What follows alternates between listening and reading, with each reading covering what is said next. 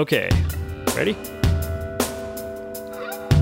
Ladies and gentlemen, hello and welcome to the podcast. We are the Ambassadors at Large, and each episode here we take on one question about the international system and we talk about it, we try and understand it. The question can be past, it can be present, it can be future, it can be topical, it can be philosophical, it can be hypothetical. The only stipulation is that it has to be interesting, hopefully for you as well as for us.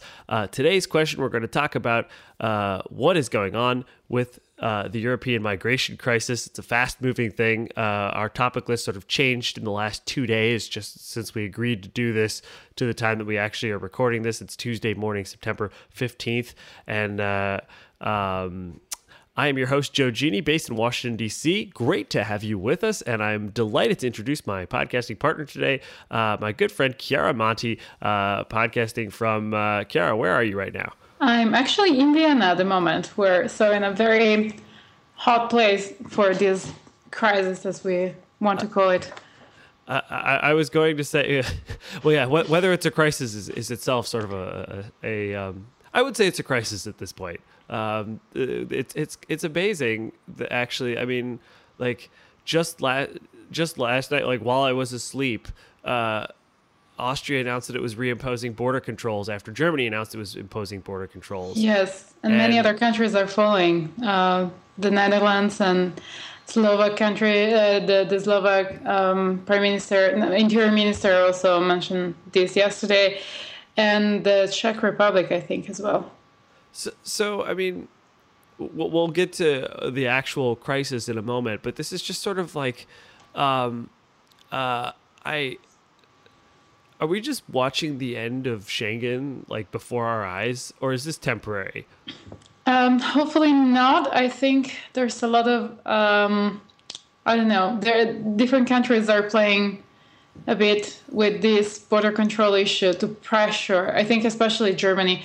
It's more to pressure other countries to get to an agreement about relocation key distributions, which has been one of the major issues discussed yesterday at the emergency summit of the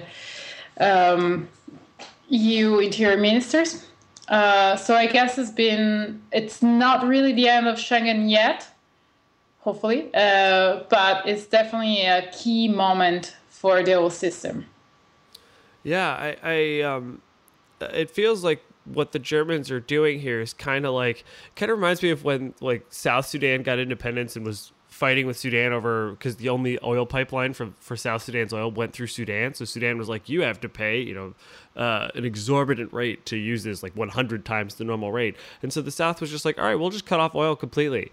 Like, it seems like this is just a car. Like by the way, if your policy, if you guys are being unreasonable about this, we can absolutely make life miserable for everyone. And Yes. Also, because Germany is the only country in Europe, that has the highest number of borders with other EU countries. I think it's 9. So if they start playing really hard on border controls, well, that could be tricky very quickly for many, many other countries. Yeah. Okay. So we'll get back a little bit to the European response at the end of this, but I guess so you've worked on migration in both the public and private sector, and so you're an expert. I'm not. So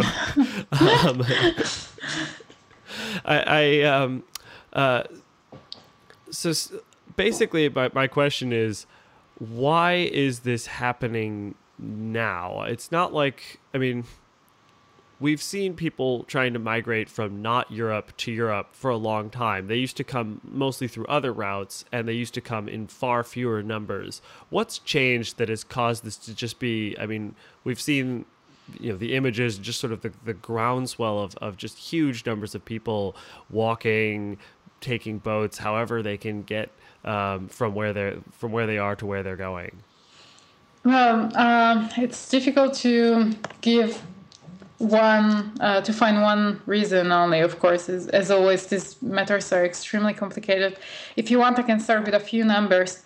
In the first 8 months of 2015, there has been more than 500,000 people detected at EU borders compared to 280,000 from last year. So the numbers, as you see, and we are not, 2015 is not over yet, so we can expect the situation to be even more concerning,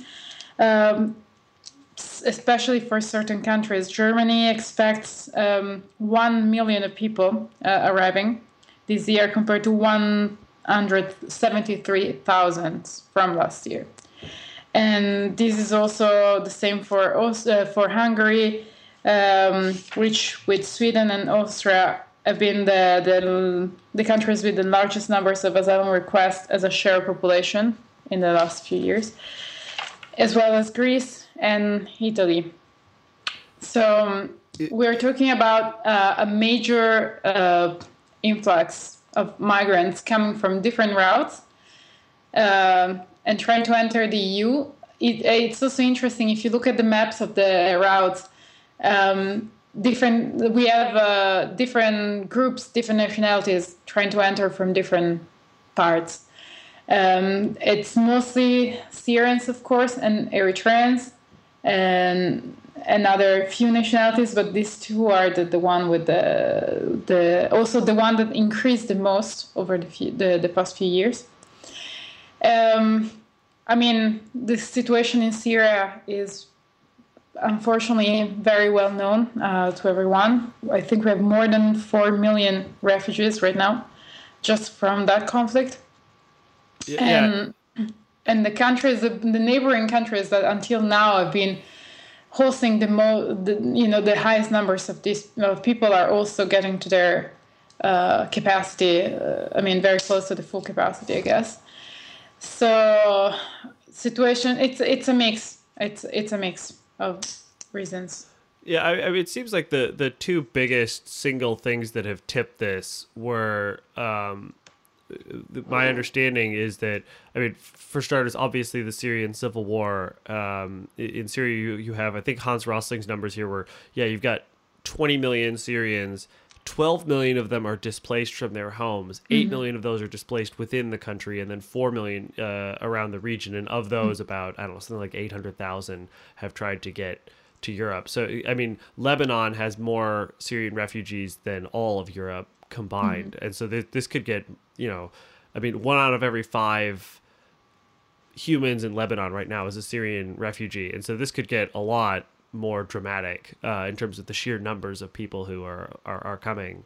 The other thing that happened is that the Gaddafi regime fell in Libya, and I didn't actually know this, but apparently Gaddafi was basically Europe's bouncer, I believe is what Max Fisher described him as. Yeah, that could be a very good definition. He was basically being paid to patrol the Mediterranean because the two. It's interesting. It seems like there's sort of 4 main. You showed me this map that Frontex has. There's actually more like 8 main routes, but it seems like the sort of try to get in through Greece, try to get in through the sort of Eastern Europe EU countries, and Hungary winds up taking a lot of this, which looks arbitrary map wise, but actually sort of makes sense when you actually look at what's EU and what isn't. And then the other pathways are try and cross the Mediterranean either into Spain or into over to Italy. And Gaddafi used to basically close that route. And then the last route was basically the Sahel route, which is where you go, everyone like in the African Sahel, which is the long band between the Sahara and sub-Saharan Africa. So you're talking like Niger, Chad, everything all the way over to Senegal. Everyone would just go to Dakar, try and hop on a ferry illegally to the Canary Islands, which are owned by Spain, and then get into Spain that way. But you look at the numbers, and it's like 150 people have done that illegally this year. And, it's also the routes have been changing very, very quickly as soon as the controls have been strengthened. So I think that's one of the reasons, for example, for the Canary Islands. Like traffickers and smugglers, they're very quick in changing the path and changing systems, and and people want to leave. So they won't be stopped by some, I don't know, by the increase of patrols in a specific area or things like that. It's very difficult to effectively enforce these controls. Now, one thing we have to sort of distinguish between migrant and refugee, because this has caused some confusion. My understanding is that migrant is basically a catch-all term for everybody who's trying to leave from one place to go to another place. But you have to distinguish between refugees, who are a subset of migrants, and who are basically being forced to leave their homes and fear persecution if they return, versus everybody else who's generally sort of lumped into the idea of being an economic migrant, someone who's leaving to just try and seek a better life in another country. Correct. I mean, the biggest definition, the biggest differentiation when you talk about migration is between forced and voluntary migration. So migrants usually could refer to all of these groups, but has been mostly used to refer to economic migrants, especially in this debate when we differentiate between migrants and refugees. So voluntary migrants, economic migrants, are people that decide to leave, actively decide to leave their countries, is looking for better opportunities abroad. Could be better education, better working opportunities, better life. They're also very different. They're mostly, young men, very entrepreneurial. So if you look at the profiling, if a profiling could be possible of these groups, there are very different groups also. Refugees are people that are forced to leave their country, and they are defined by the 1951 UN Convention as someone who has fled his or her country because of a well-founded fear of being persecuted for reasons of race, religion, nationality, membership of a particular social group or political opinion. So these are the people that cross the border for these set of reasons. Another group of forced, another group that could be under the forced migration is the IDPs, the internally displaced people. As you mentioned, there's a big number. It's one of the biggest groups of the biggest victims of the current conflict in Syria, and those are the people that are forced to leave their home, but they are staying within the borders of the country where they live. I mean, this is the other thing about the Syrian conflict, is that people are being forced to. It didn't start out as a sectarian conflict, but it's quickly turned into one, and a lot of people, like, one of the things that's happened in Syria is that there have been these sort of pitched changes in who's controlling what territory. And every time that happens, there's a new outflow of people who have to leave. So now, for example, we're getting word in the last couple of days that Russia might be building an air base and intervening more actively on behalf of the Assad regime. If somebody actually wins this conflict, either if Assad loses or if Assad wins, either way, there's going to be another huge outflux of people who are just like, I can't live here anymore because my side lost. Of course. This could change very rapidly. We do have to do a little bit of an aside here to explain Eritrea, because if you look at all the countries for whom people, where people are coming from, Libya, Afghanistan, Iraq, and Syria in particular, and Eritrea, all of them have a war on except for Eritrea. And a lot of people haven't heard of this country. You're Italians, obviously. You have heard of this country. Yes, for maybe not great reasons, but yeah.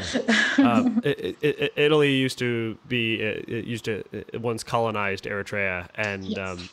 The Italian colonial legacy, I think, is excellent in so much as that amazing gas station in the one with the wing. If you're listening to this by your computer, everyone. Google Eritrea gas station and be prepared to be amazed. It might be the coolest gas station in the world. It was built in 1938 by this famous Italian architect, and it has like unsupported concrete wings, and it's like deco futurist, and it's totally awesome, and it's somehow survived all of the subsequent wars. But apart from that, Eritrea does not have much, unfortunately, at the moment. So Eritrea got independence in 1993. And since then, it has never had a democratic election. They don't do like the sham election where the dictator gets 99%. They just don't bother. Everyone in between the ages of 19 and 40 is available for compulsory indefinite service to the state, usually military.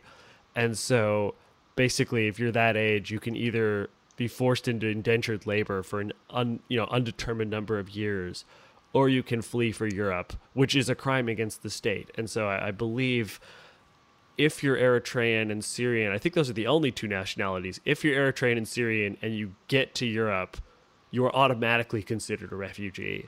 Yes, yes. It's an amazingly badly run country. Yeah, I mean... Yeah. Sorry, go on. That was basically all I want, because like a lot of people, I mean, it's like why one of these things just doesn't belong. But yeah, no, Eritrea's government is really bad. They've also in the 22 years that they've existed, they've managed to have a war against every single one of their neighbors, or at least a military skirmish. They had a border dispute with Djibouti. They had a military skirmish with Sudan. They had like a naval skirmish, like a really sad naval skirmish with Yemen. And of course, they had a massive war with Ethiopia in 98 to 2000, and that could tip off again like any second. But yeah, so that's why, I mean, it's a small country. There's only like 6 million people in it. Less now because a lot of them have fled for Europe. But yeah, I was looking at the statistics of arrivals of asylum seekers reaching Europe in 2013 and 2014, and Eritrea went from being number 8 in terms of nationalities to number 4, and I think is increasing.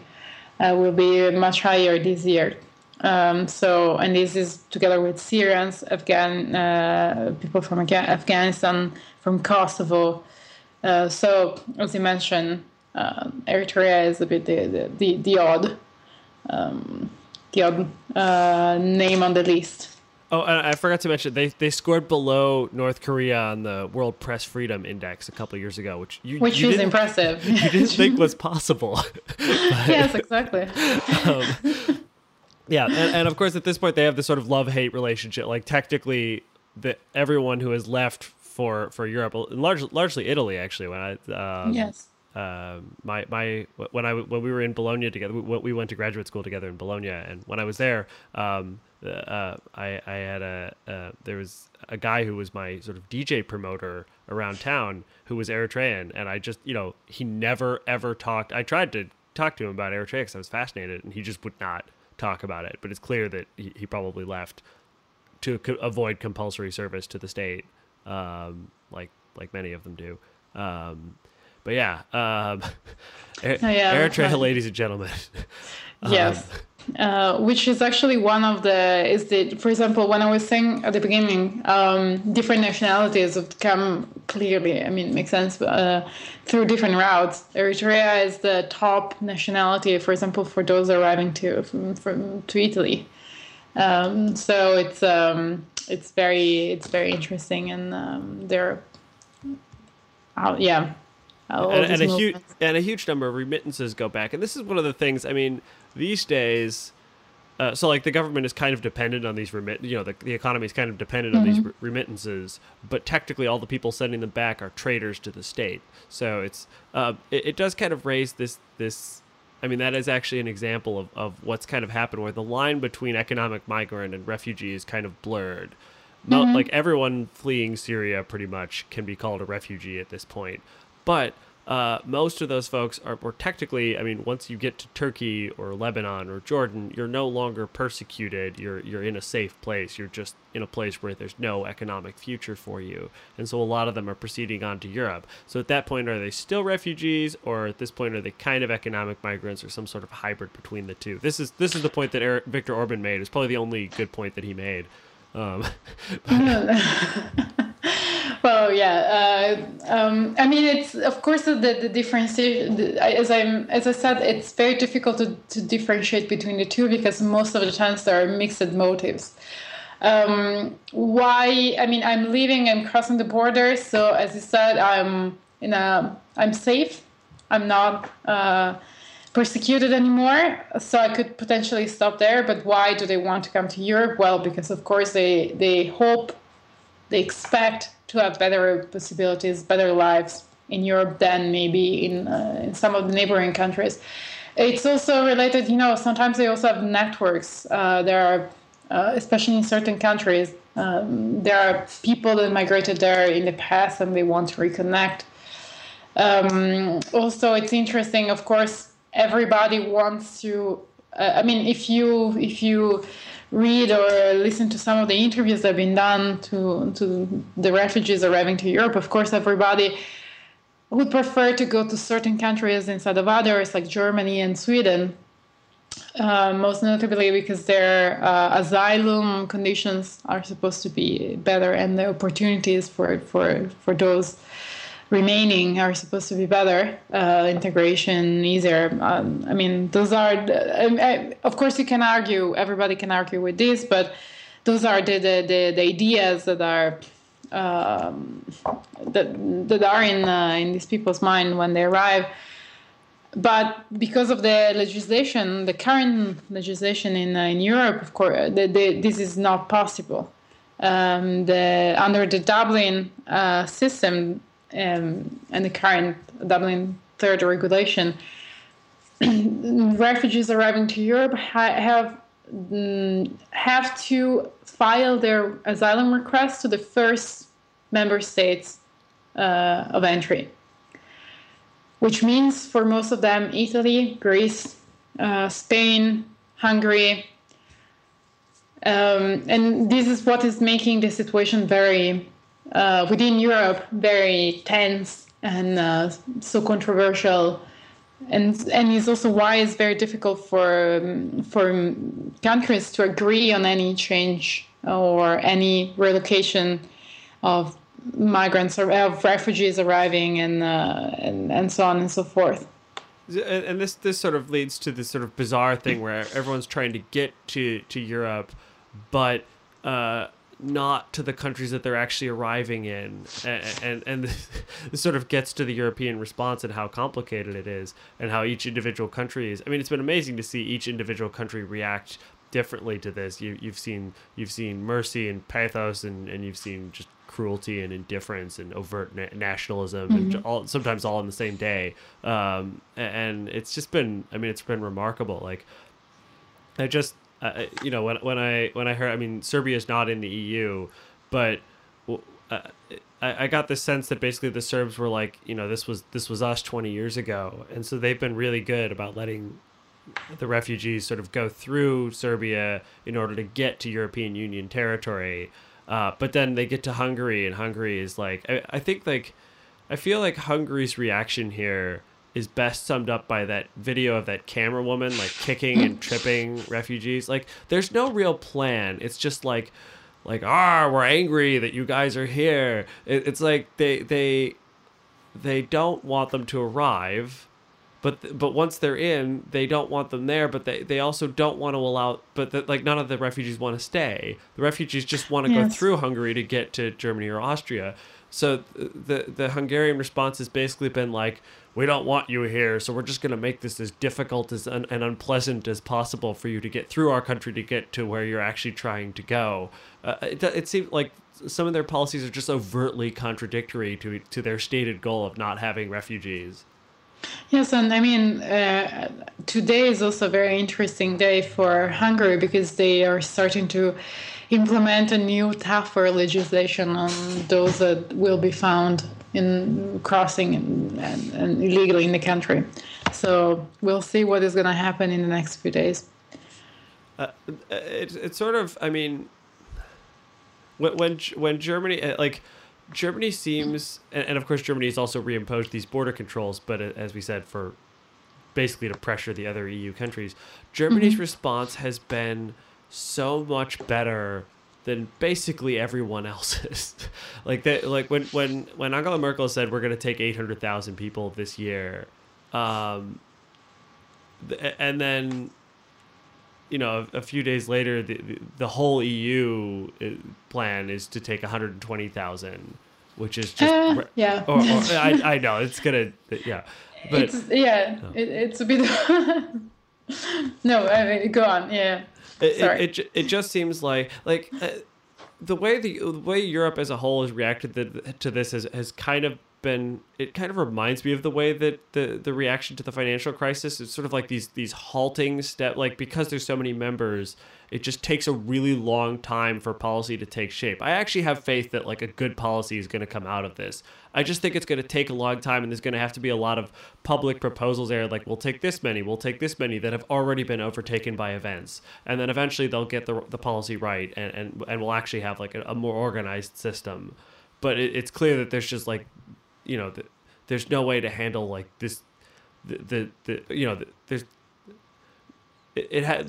Things haven't been set up to handle this huge of an influx, and that's why you're seeing these wildly disparate reactions within the membership.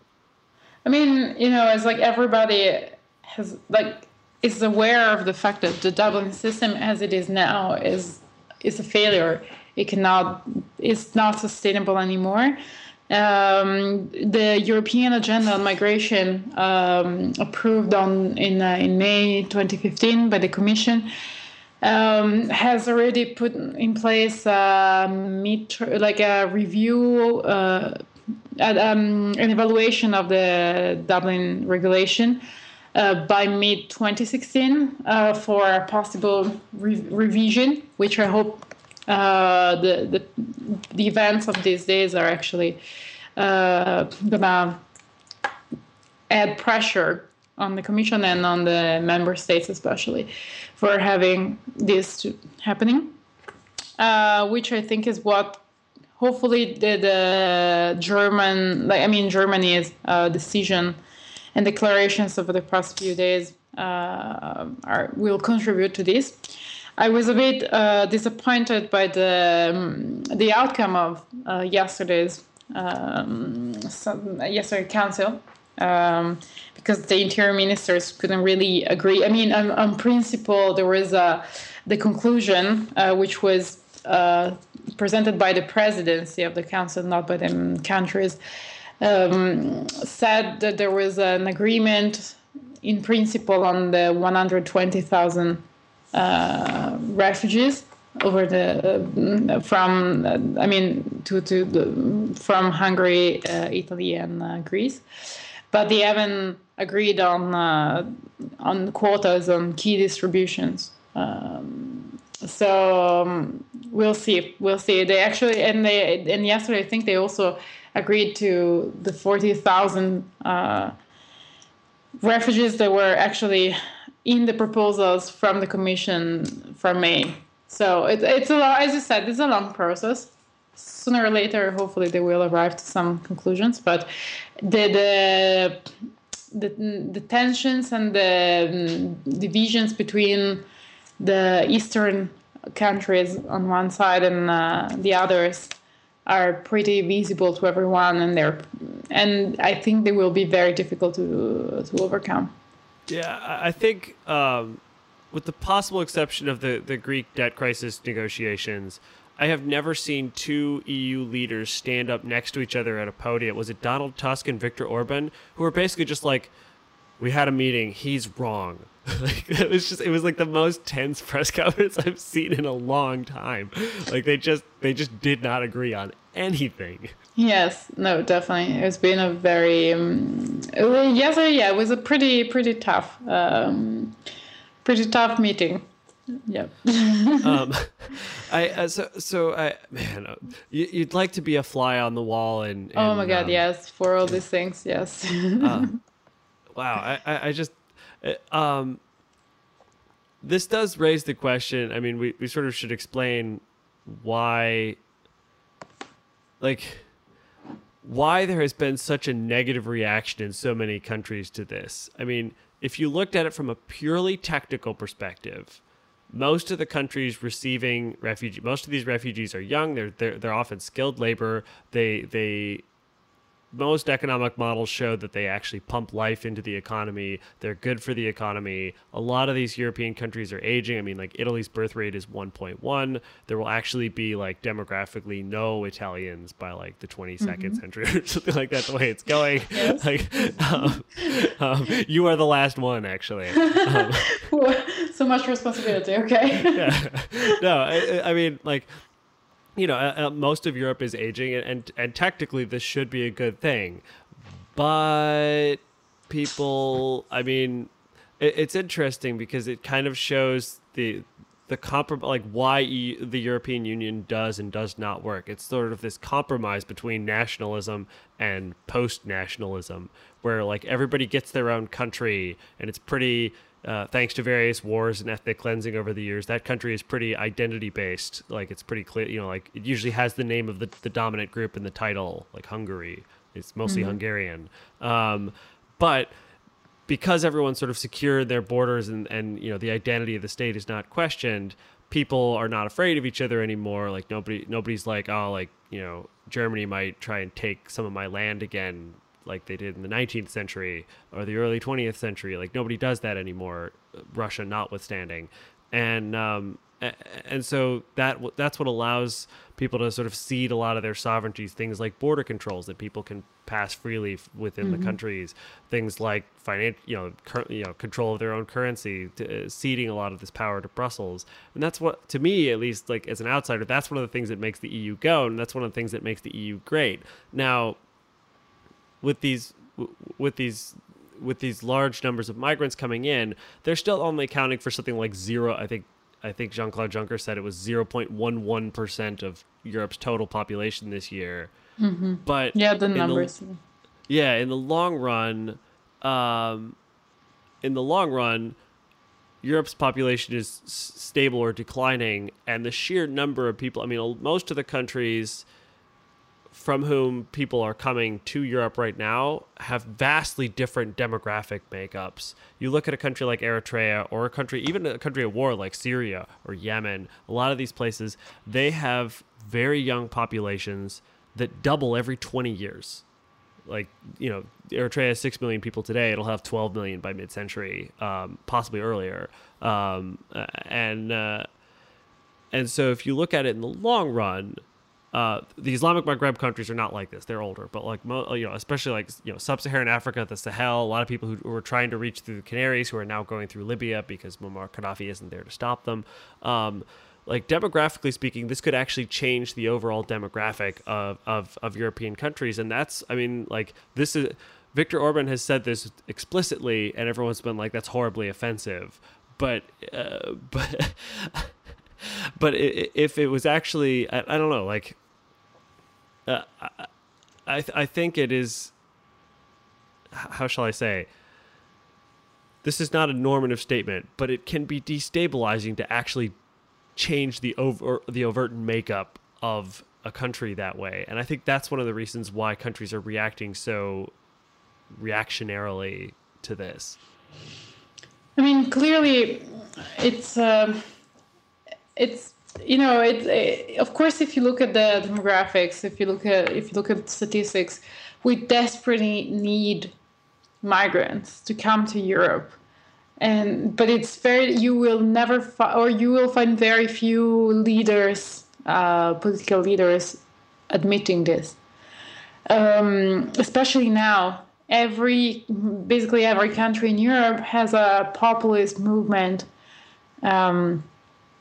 which is in most of the cases also anti-immigrant. Using an anti-immigrant rhetoric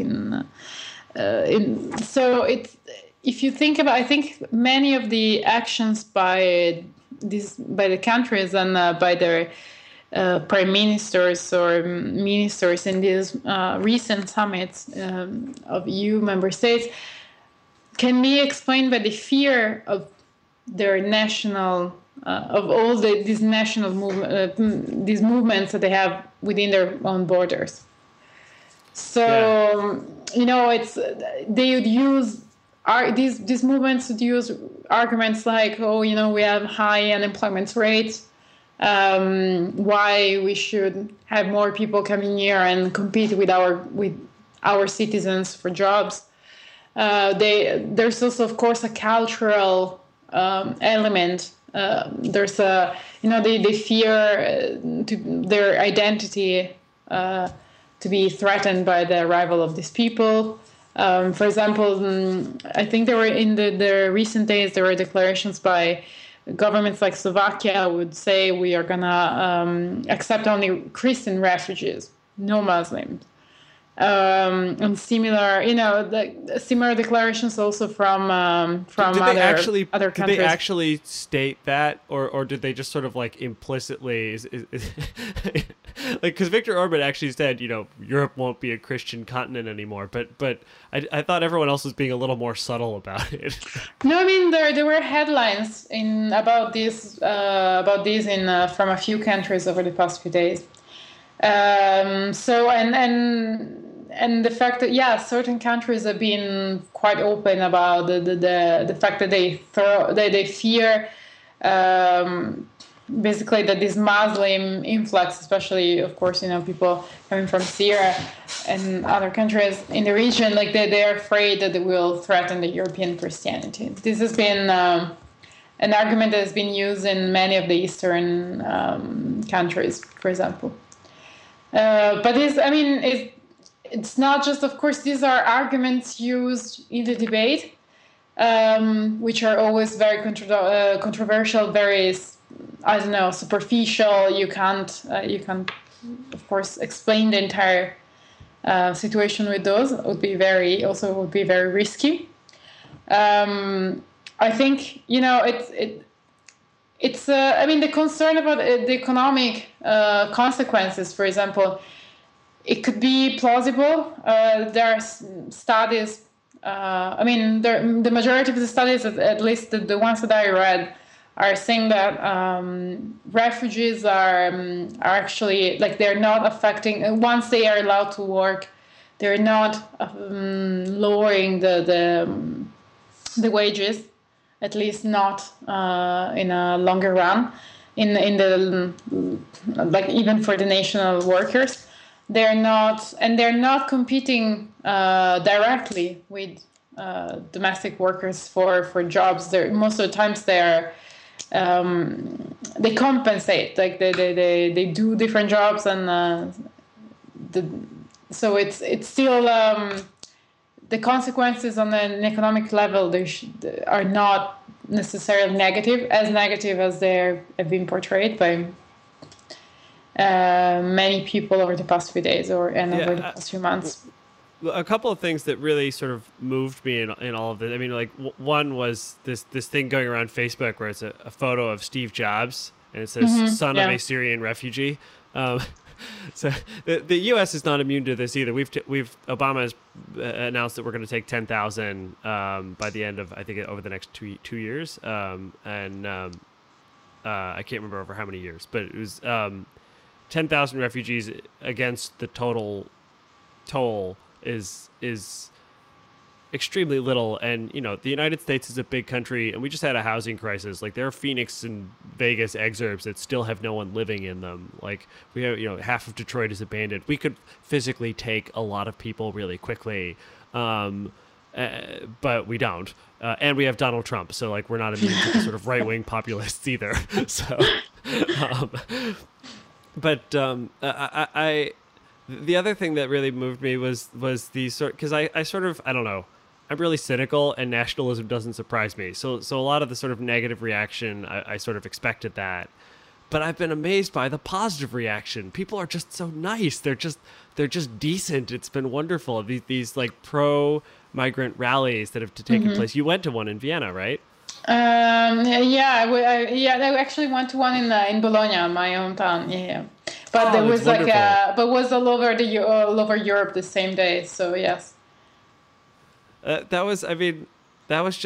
was deeply moving to me. I didn't I guess I should have, but like I didn't expect that. I'm used to people acting in their own venal national self-interest. I was just delightful to see huge numbers of people and to remind that, like, you know, these right-wing parties generally get about 10% of the vote, sometimes like 20% of the vote. And while it's possible that could tip in response to this, like in general, most people are decent. And not to say that nationalists are not decent, but like most people are just like, I don't know. I'd actually be interested to see what the overall numbers are of like how people feel about this. I'm not sure. I don't know. No, I completely understand. I was actually having a conversation about this with friends from Vienna the other day, and you know, Vienna I think they have local elections in a few weeks, and we were thinking what is going to be the impact of this huge influx of these past few days on the elections, because Vienna has been, you know, it made the headlines basically, I think internationally, with all these rallies, all the people volunteering at the Westbahnhof, where most of the refugees are arriving from Hungary, people driving to Hungary illegally to take on some refugees and bring them to Austria. And by the way, some people were telling me that at the beginning, most of the refugees were refusing to get on these cars because they thought they were traffickers. So they were a bit puzzled by these sudden, generosity. But yeah, so I mean, you know, Vienna has been at the center of many positive stories over the past few days, and we were thinking, you know, we were trying to make predictions of how this is going to play on the elections, and we came to the conclusion that it's very hard to tell because, of course, the city. Many of my friends here were very surprised, as you were and as I was, about these, you know, so many positive reactions. But of course, when you count the ballots, it might not be reflected there. And also on the other hand, it might have scared even more people that were already scared by this threat that was very abstract until a few weeks ago. So I don't know. We'll see what's going to be the effect. But was interesting, for example, the SPO leader, like candidate for Vienna, made a very, finally very precise, took a very precise position about the migration crisis here, and he said that, you know, Vienna is ready to take all these people. They're going to be very open about it. So, which I doubt he would have said. He would have took that position if he didn't have numbers in his hands suggesting that this is what the public opinion is in favor of at the moment. But who knows? We'll see in a few weeks. Okay, so we have a couple of we are rapidly running out of time. We started this podcast at like 7 a.m. Eastern time here in Washington because of this is what you get for podcasting across continents. But, we are an international relations podcast, so I have two more real quick things that I feel we should briefly go over. One is this idea. This is looking forward to what's going to happen in the long run. One is David Miliband's proposal. He's now the head of the International Rescue Committee. That basically what should happen, ideally, is that there should be a system where people are not having to cross over, making dangerous crossings, paying huge amounts of money to traffickers who often abandon them to die. That the EU should basically have a system where people are actually picked up from where they are, brought to Europe, and then distributed under a quota system.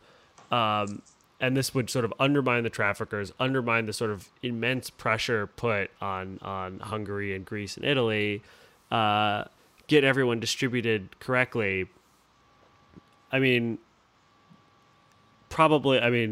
that might be something that in 5 years will be set up. But like that, it was a really interesting idea, and that kind of brought me to the whole idea of a quota system. That kind of brought me to the other thing I was thinking about, which is in the long run, what happens to these folks? Like in theory, the war in Syria will end someday, and a lot of them can go home. But a lot of them won't. Like, do they become citizens? I know this is a complicated question, but basically, like for people who are afraid of they're when Viktor Orban says, our Christian, Europe will be swamped. Let's pretend for a moment that huge numbers, like that this actually got to the point where that was the case. Are these folks going to become citizens of the EU or in the countries where they? Like, what happens to them in the long run? At the moment, this is very difficult because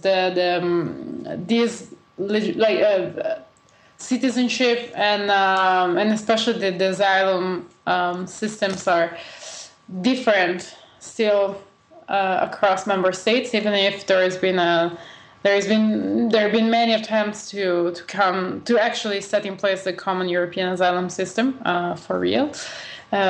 But until now, there's still a lot of heterogeneity across states in terms of rights for asylum seekers and refugees, and also both in the short term and in the long term. So, yes, probably most of them will stay.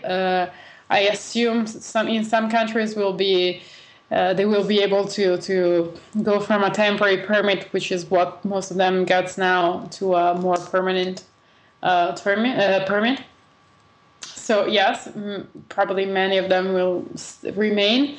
Of course, among the solutions for refugees crisis, usually you have the relocation, the resettlement, which is what you were saying, taking people directly from the camps in neighboring countries or from the region and resettle them somewhere else. But the return is what everybody would want, in theory at least, for these people, which is not always a possibility, especially for extended, protracted, displacement. And in theory, like the UN convention on this, like the 51 convention, like in theory, they should be going everywhere. Like it should. I mean, of course. I keep quoting the Hungarians, but they keep sort of like bringing up the things at the crux of the issue. Like they were like, well, but they don't want to do this. Like in theory, it should be like you 5,000 go to Uruguay, you 5,000 go to like Costa Rica. The whole world should be pitching in here. But in practice, like people want to go to Germany. Well, yeah, I mean it's that's one of the biggest problem at the moment with with the European crisis and within the European member states as well, because you were talking about quotas and etc. I mean the proposal that the Commission presented in May, both for the relocation and for the resettlement plans, had basically just to briefly summarize, because I know we're about to conclude, but the European Agenda on Migration had within itself a proposal for 40,000 people to be relocated between member states. So those that were arriving, 40,000 people arriving to Italy and Greece, would have been relocated to other countries. So their application for their asylum application would be processed in a different country. So it was basically emergency suspension of the Dublin system for these people and for these countries. And that was the proposal was that these would have been mandatory according to some distribution keys, which were the GDP, the population size, and inversely the number of applications already accepted and the number and the unemployment rate. And the same criteria were also applying to 20,000 people that should be resettled from third countries to Europe, which is more or less what you were suggesting at the beginning. And these was supposed to be on a voluntary basis. So in principle, both these proposals have been accepted, but in fact, not really. And none of these has been made mandatory. So now the numbers we're talking, as we said at the beginning, we're talking about 120,000 people to be relocated within Europe. And we're not talking about anymore about resettlement, at least when it comes to to the EU, because that was already approved. Yeah, I was gonna say, like, ultimately, this is the plan. That plan sounds good. It's just that it needs an extra 0 or possibly 2 on it. Yeah. So we're talking. It's a bit of a tough. It's going to be a tough challenge. Also. It's, I don't know, there have been a lot of discussions about, for example, finding ways to have these people applying for asylum in third countries, at embassies, at camps, or, to organize humanitarian asylum, humanitarian visas and things like that. But all these proposals have been very... debated, but they didn't turn into anything concrete yet, at least at the EU level.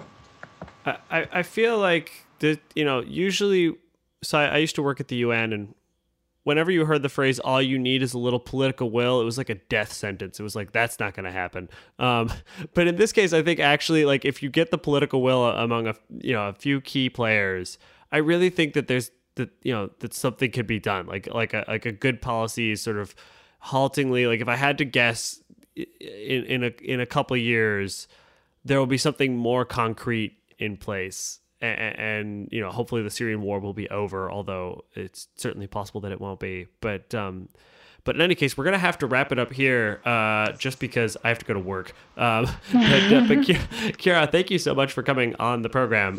Do you have any plugs? Are you like on the internet? Can people find you? Sure. Yes, I'm on LinkedIn, Chiara Monti, and you can reach me from there. I guess that would be the easiest. And then, Facebook, I'm on Twitter, which is also a good way, I guess, and I tweet about migration and EU affairs. So, what is your Twitter handle? Chiara MNT. Chiara MNT. Okay. All right. I'm not sure I'm following you on Twitter. I should probably do that. I think I will follow you on Twitter. But okay. All right. I hope I'm following you on Twitter. All right. Thank you very much. This is we are the Ambassadors at Large. I hope you've enjoyed listening to the program. As for me, I'm again Joe Genie, your host, based in Washington D.C. You can find me and the podcast at joegenie.com, JOEGENI.com, and we are hopefully you're subscribing to this on iTunes. Subscribe to us, leave us a glowing review about how great we are. It helps, and we will see you next time. Thank you very much. Bye-bye. Bye.